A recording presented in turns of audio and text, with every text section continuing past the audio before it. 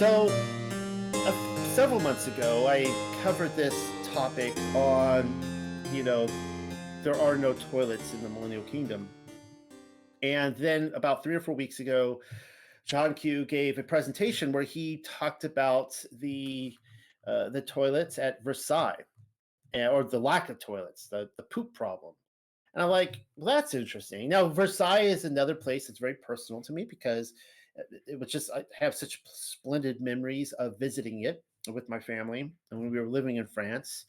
And I wanted to go look into it myself and see what these sources are. So, what I'm going to do is I'm going to cover this section of the paper again because I have added to it twice with new additions since covering it several months ago. So, for some of you, this might be new. For some of you, it might be review. And let's get right into it. Royal pains. So again, we're going to be talking about how within these Millennial Kingdom cities, castles, palaces, cathedrals, we don't see toilets. We don't see plumbing. Indoor plumbing was a Roman pastime. The Romans designed entire aqueducts necessary for the transportation of water into bathhouses and public toilets, sometimes from 100 kilometers away. Very impressive engineering. They were so adept at the toilet game that they'd line entire rooms full of them so that men or women could sit around and appreciate the plumbing without taking a break from conversation. That is all you really need to know about history, that the Romans had indoor plumbing, but not the wealthy elite, the most noblest of knights, nor the kings and priests of medieval times, all of whom inherited Roman advancements in sanitations but were incapable of telling the difference, apparently, between toilet paper and a pine cone. Because it was the Dark Ages, you see. It would take Queen Elizabeth's first godson, Sir John Harrington, to create the first flushing toilet in 1596 as soon as the Dark Ages were over, which is kind of interesting again with the timeline. And then finally, somebody named Thomas Crapper to turn it into an art form in the 1860s. Among the hundreds of church and abbey projects in medieval England alone, the construction of each structure took an average of 250 through 300 years, if you can believe that, to build these places. And all that time, and we're talking entire father to son to son to son to son to son to son building projects, nobody was remotely concerned about the pooping problem. You think somebody would connect a couple of tubes together and then tell the king or queen they'd solved their stink issues, hoping for a raise. Much like NASA's inability to return to the moon some 50 years after the fact, they had lost the technology to design plumbing, and it was too painful to build it up again. That must be it. That joke will never get old. I'm going to be repeating that every week for the rest of my life. You are apparently looking at a medieval toilet right this very moment. Don't stand too close. I'd also suggest closing your mouth while staring up at it because that's the pee hole you're standing under.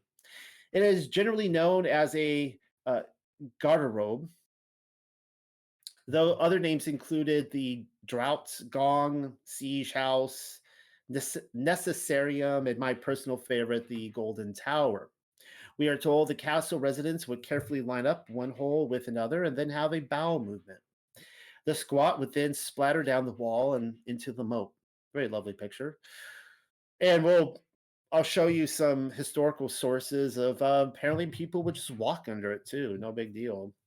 Well, if the water didn't keep the dragon out, then I'm sure the sludge did the trick. Who knew the first long drops originated from a penthouse? I mean, if you thought you felt a breeze from 2 feet off the earth, then try 40 feet up. On a shrill, windswept English morning, that hole had to have been whistling. Now, people make the joke about like a 2 story outhouse. Like, we're talking like a several story outhouse at this point. How many gong drops were there in any given castle exactly? I tried getting to the bottom of that question, but to no avail. I've got 2 bathrooms in my house, and with 2 sons, a wife, and a daughter, it's rarely enough. Imagine an entire castle after the chef didn't wash his hands or the mayonnaise went bad. There simply weren't enough holes. I'm only counting one. If the only other golden tower were on the opposite end of the castle, imagine the pain and agony. Have you ever sprinted up or down those spiraling towers while clenching the butt cheeks? Talk about impossible engineering.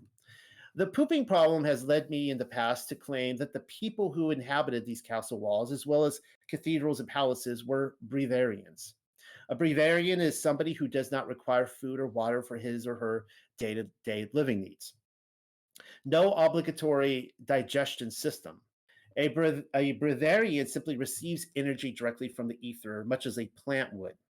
Somebody who fully devotes themselves to the lifestyle would begin to de age within several years, or so I'm told. My attempt in attributing the breatharian concept to the resurrected kings and priests of Messiah's kingdom was a noble effort and probably very close to the truth, but still extremely limiting when in fact the set apart feasted and feasted well. The seven cyclical holy days of Yahuwah alone would frustrate any breatharian schedule. You'd think they would have needed plumbing then. You know who else didn't have bathrooms? The children of Yashua, while wandering through the wilderness, didn't have bathrooms. The camp was something like 12 square miles. No bathrooms and no plumbing required.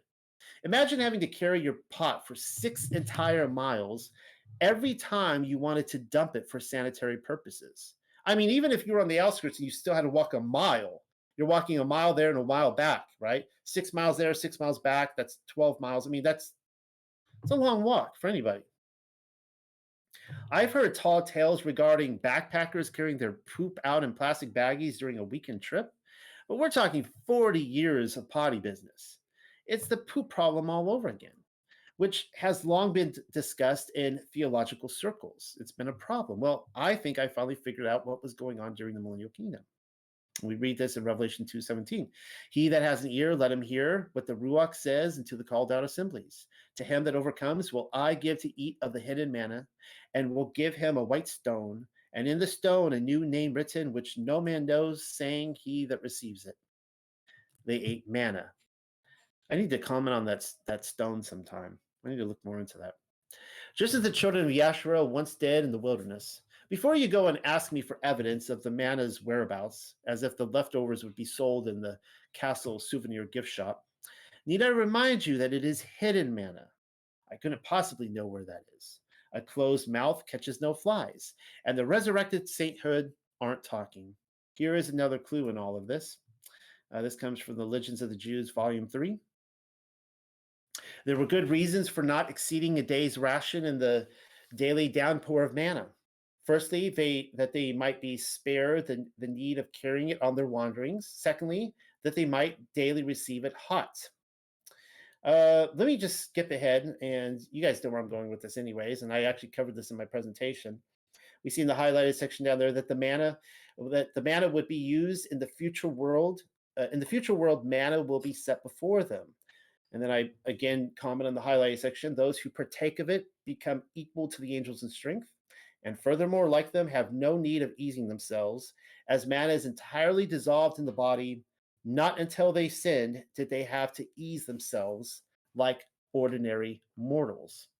And then again in the highlighted section, one had only to desire a certain dish, and no sooner had he thought of it that manna had the flavor of the dish desired. Manna is the grain of heaven, grounded and prepared by culinary angels. It is also the food of angels according to Psalm 78:24-25. No wonder why so many people whined like disgruntled ponies after realizing they'd be eating that stuff every day for 40 years. Never mind the fact that angels eat manna every single day for eternity and think being a badass soldier with a flaming sword and a chariot with flames decal is a sweet gig. I guess that just goes to show those inadequate souls who don't desire heaven here on earth will think its food is not worthy of them. So if you don't find the food of heaven appetizing, maybe you're not going to find heaven appetizing. Can you imagine having to delight in it for 1,000 years then? Waking up to the piping hot aroma of the boulangerie assaulting your senses every morning and then being told to fill the bread baskets to your delight. Such a burden, I'm sure. Baklava is for chumps. And then here we see an update right here. Don't you just love it when a second witness arrives at the courtroom? Several months ago, I offered you a passage from LOTJ regarding the scrumptious flavor of manna and then pass it off as something biblical, having nothing else to back it up with. Well, the protest can stop now. I found one. So this comes from the Ascents of Yaakov 3:3. This would be Clementine literature. But when Moshe had gone up to the mount and was staying there 40 days, the people, although they had seen Mitzrayim struck with 10 plagues, and the sea parted and passed over them on foot, manna also given to them from heaven for bread, and drink supplied to them out of the rock that followed them, which kind of food was turned into whatever taste anyone desired. Boom. The Nazarene Acts of the Apostles is a completely different source from the modern day Talmudist who collected the stories in LOTJ. It's why I keep saying there is much truth to be found in there, in Religions of the Jews and some of these other texts, even if you have to bring your salt shaker. You can't say it's a Kabbalah thing either. The writer of the book identifies himself as Kifa. Even he was under the impression that manna was turned into whatever taste anyone desired. It makes you wonder what he thought about the poop situation. If only we could jump into a time machine and ask him. Not too long ago, I caught another screening of Willy Wonka and the Chocolate Factory. You catch a lot of them when you have small children in your house. Reading about how the manna will take on any dish or flavor which its connoisseur wishes, I'm reminded of that scene where Violet Beauregard grabs the experimental gum right out of Willy Wonka's hands and then proceeds to chew upon it. She tasted hot and creamy tomato soup, and then roast beef and a baked potato for the second course. The blueberry pie and cream are what did her in. She blew up like a balloon, being so full of dessert. The Oompa Loompas had to roll her out of the garderobe, the Golden Tower, to squeeze it out of her. Roald Dahl must have been in the know because that's precisely what it was like for naughty little children during Messiah's kingdom. Look what else it says in Legends of the Jews. The manna would be set out for the children of Yasharel in the future world. That's speaking of Messiah's kingdom on earth. They ate manna daily, still prepared by the angels. You figure the sinners had nothing better to do than rebel against a perfectly good thing, which is precisely why they would need their own lineup of celebrities, men like Thomas Crapper. Because that's the other thing. Immortals had no need of easing themselves, as manna is entirely dissolved in the body. No wonder they didn't need bathrooms. The castles and the cathedrals and the palaces of old were built for the saint rather than the sinner. Sure, a mortal might swipe some manna from grandma's cabinet, but they'd be paying a visit to the Golden Tower on their way out. The Oompa Loompas probably ended up drilling that pee hole in the first place so as to cart them there. Now, here's my latest update that I was hinting at when we started. The reason why I'm reading this to go over this. Once the poo-poo potty was finally introduced to Victorian era Europe, the French apparently didn't know what to do with them, seeing as how they were so used to crapping themselves, but mostly just taking a dump while they walked. And no, I am not making this I can't say that word, but I mean it's situation we're dealing with, right? Some things are not just poop and crap. Let's put it that way. This is a pretty messed up situation. That's what the official narrative tells us. Even in their royal palaces, the French have the habit of letting it all out. Have you ever been to Versailles? I have. It's glorious. The place is practically constructed of golden goose shells. But then the official narrative is bold enough to tell us Louis the 13th had it built for a hunting lodge. He built a golden palace to hunt deer on the weekends. Oh, sure. Because nothing says deer blind quite like chandeliers and banisters of gold. Still, not one of his architects thought up a bathroom, though. They couldn't even muster up the budget for a pee hole. Flamboyant, powder faced royals just crapped all over it. Just ask a tour guide. They'll tell you its residents would squat in hallway corners. And I'm not making this up. Anywhere they could find that was lighted with a golden candlestick. Eventually, the palace became so overrun with excrement that the royal apartments, the Dauphin and Dauphine, were gated off just to ensure that the commoners, the little people, didn't take a dump near it. That's not even the whole of it, though. I am showing you a picture of one such royal. Are you ready for her name? I'm not ready to pronounce this.